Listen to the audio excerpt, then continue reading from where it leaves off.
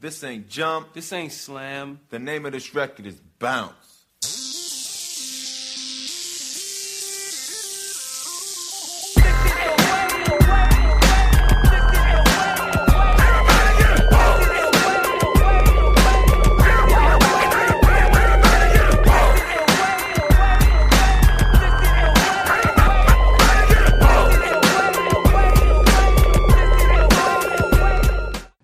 Alright, what's up, everybody?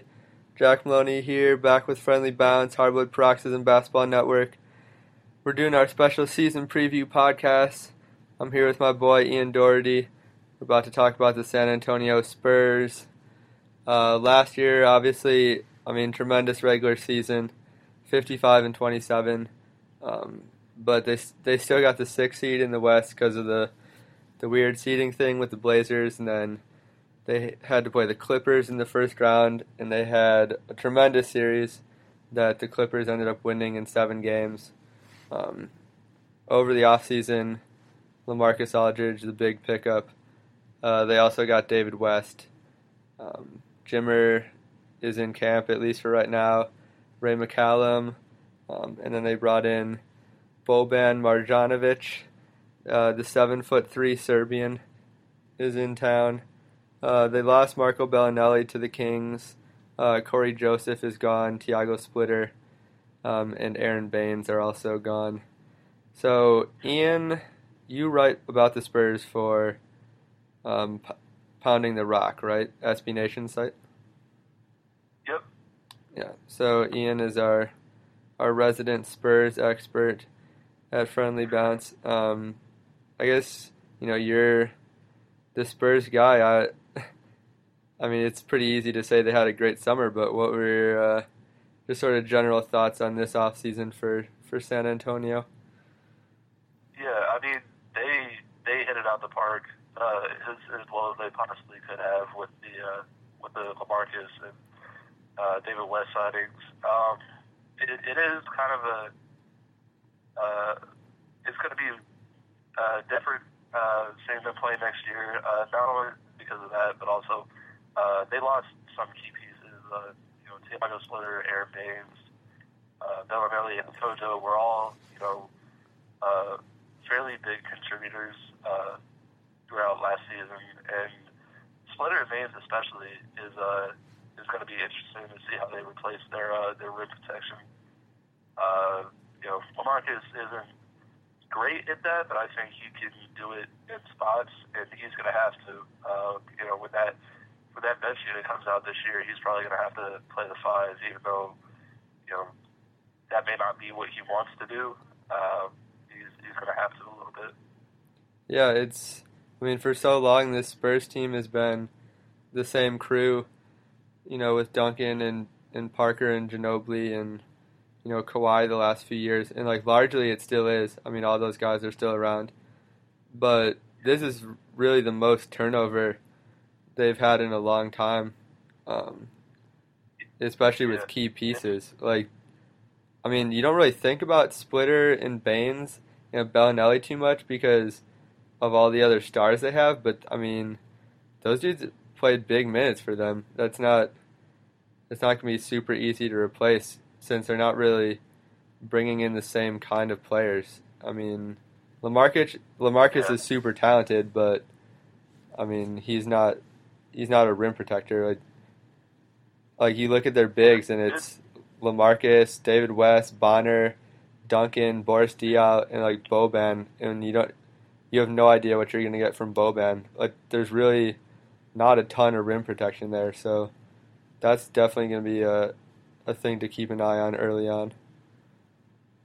Yeah, it's definitely going to be an evolution from last year, and really from the past 3 years. They've had virtually the same roster. There's been a little turnover, or at least there was from 2012 to or from 2013 to 2014. There wasn't any going into last year, but it's like you said, it's going to be a different team. All the guys that they brought in are good basketball players, but like you said, they do not do the same things. They don't have that rim protection, but LaMarcus is obviously an offensive hub. Yeah. David West is a good rebounder, solid shooter. Going to bring a lot really in that locker room, I think. And maybe give them a little more grit and toughness than they've had. You look at Ray McCallum. He's a talented player. Hasn't done anything too spectacular, but can play that third point guard role that Corey Joseph had there. Maybe not quite as well as Kojo was, but he can still step in and play if there is an injury or something with Tony Parker or Patty Mills. So it's going to be interesting. The offense, especially watching how they try and fit LaMarcus and get all of the touches that he wants, and that they kind of promised him when they were recruiting him. He throughout his recruitment process with San Antonio, he was very openly concerned about how many points he's going to be able to score, and trying to see how they balance both getting LaMarcus the ball and making sure he's happy with trying to keep the same team basketball that they've been running for the past few years is going to be a really interesting dynamic to watch. Yeah, I think that's the main I don't know if it's necessarily a concern because Aldridge is so talented, but that's the main question, I think, for sure, coming into the Spurs. Everyone knows they're going to be good. They have basically the same team in terms of core guys, and they won 55 games last year. They're going to be fine. But their whole style and culture is predicated on not really having a ball-dominant, ball-stopping star. It's, everyone can pass and cut, and their ball movement is tremendous. And now you bring in Aldridge, who, a lot of times he likes to post up, and take 8-10 seconds to get to work. That doesn't exactly mesh with their system, and it's going to take a few weeks at least, maybe months, to really figure out that balance. And that's a really good point you made about him taking 8 to 10 seconds. I was reading, I think it was Zach Lowe had a really good piece on how LaMarcus is going to fit, and a lot of what it came down to was when looking at the amount of touches and the amount of points that LaMarcus is going to be able to score in San Antonio.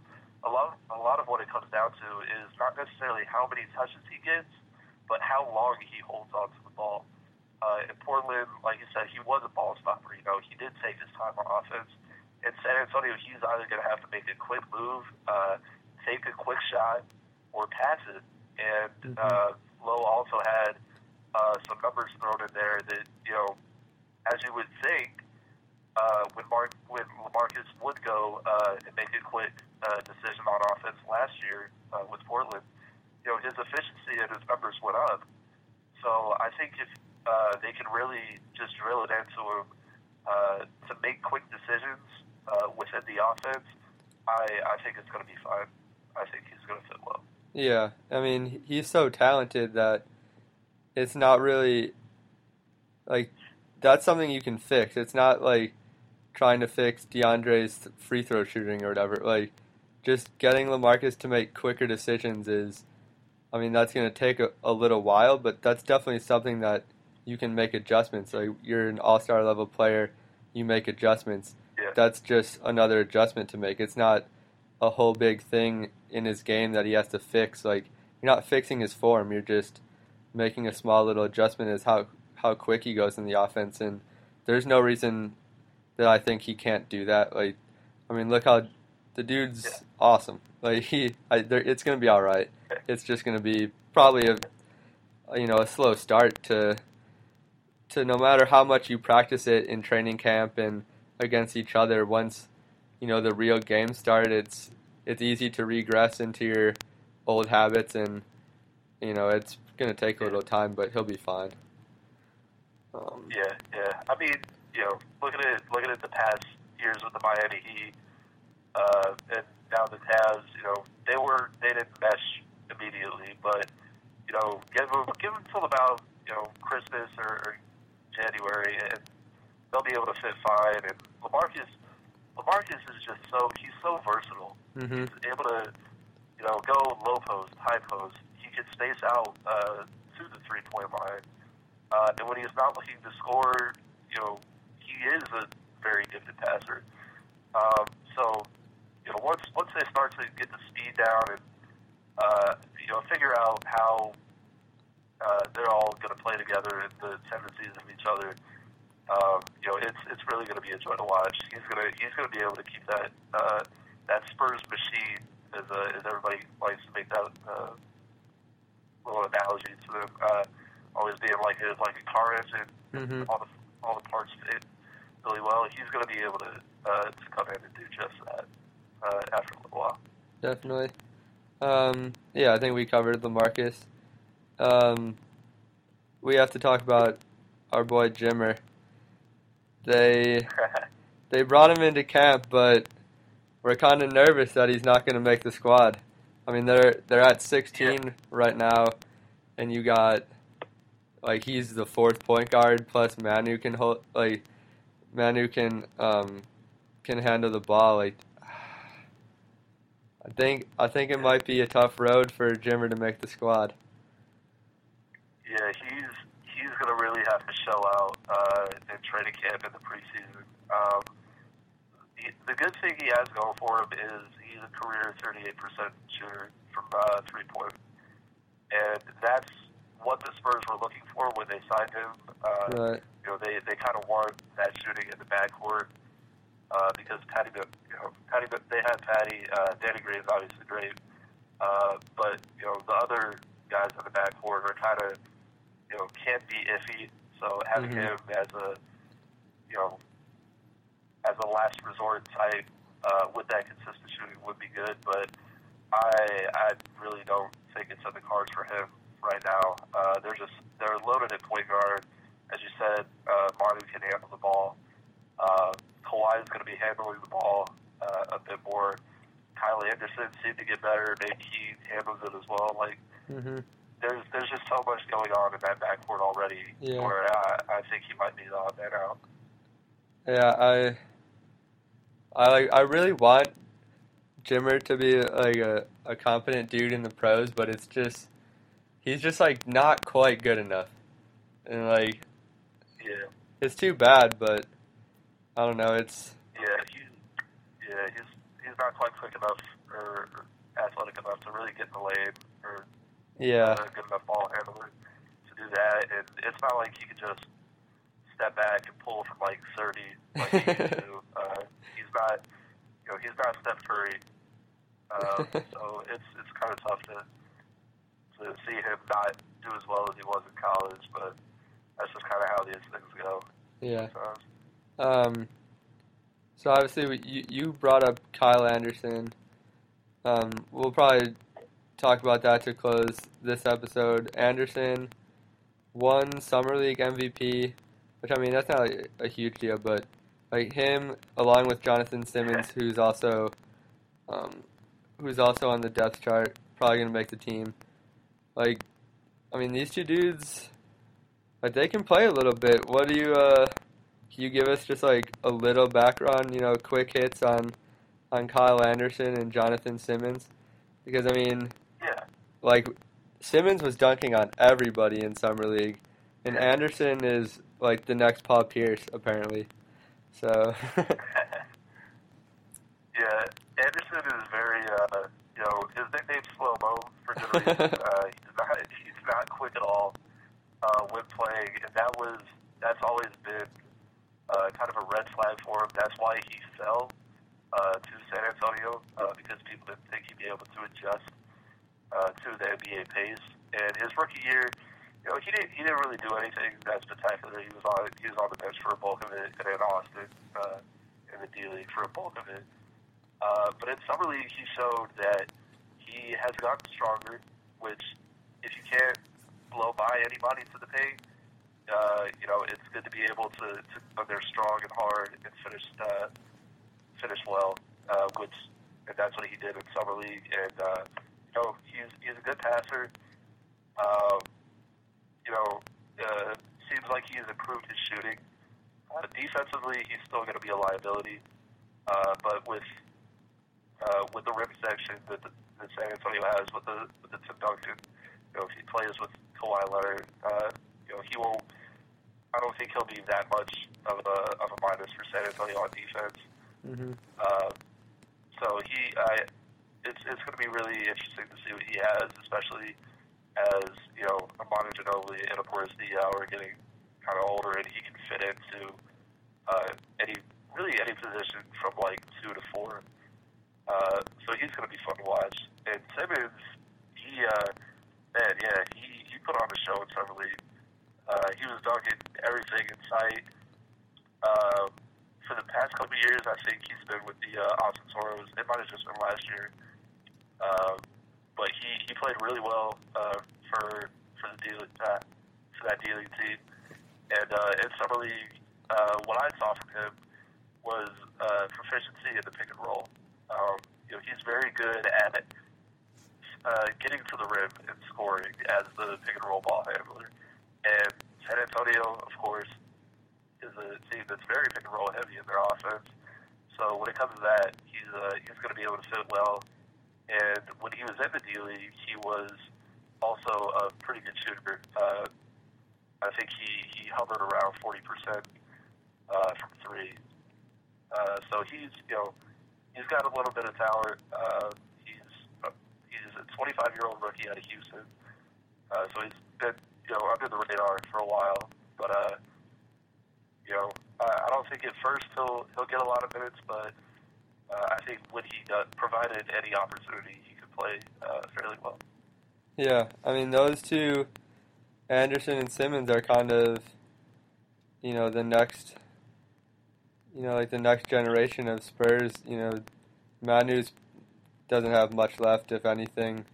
Boris, Anderson's maybe not a replacement for Boris, but, this Spurs team is getting older. You're going to need to slide new pieces in like they did Kawhi, and I certainly think Anderson is going to be a very serviceable player at worst. But yeah, and Simmons was, like you said, he's probably not going to get a ton of clock early, but that dude can put on a show when he does. You got any final thoughts on the Spurs? Maybe predictions for how they end up before we wrap things up? Predictions in the West are really tough to kind of hand out. No doubt. I think they're going to win, 50 games again. They have the potential to go for 60 because of the Aldridge signing. But man, it's just so tough to do that in the West. And one thing that I've been kind of a little worried about with him is how Tony Parker looks in FIBA. I guess these past couple weeks, he hasn't looked up to the form that he needs to be for the Spurs, because he really is kind of the key for them on offense. Everything that they do, or at least that they've done in the past, has been based off of Tony Parker's ability to penetrate, get to the lane, find shooters, find role guys. So that worries me a bit. But if he's in good shape, and if LaMarcus fits in fairly quickly, they can win 60 games. Yeah, I mean, like you said, the West is just ridiculous. They're going to be there at the end. I mean, they're going to make the playoffs. They're going to win 50 plus, and probably around that same range as they were last year. Mid 50s, I think, is a pretty reasonable bet for them. And then it's just it's matchups. Like, that's what it comes down to in the playoffs. But yeah, they're going to be there in the end. So yeah, that's a wrap on the Spurs. Great offseason, picking up LaMarcus. I'm Jack. It's my boy Ian. Here's our boy DJ Los Latino playing us out. Catch you guys later. Peace. This ain't jump. This ain't slam. The name of this record is Bounce.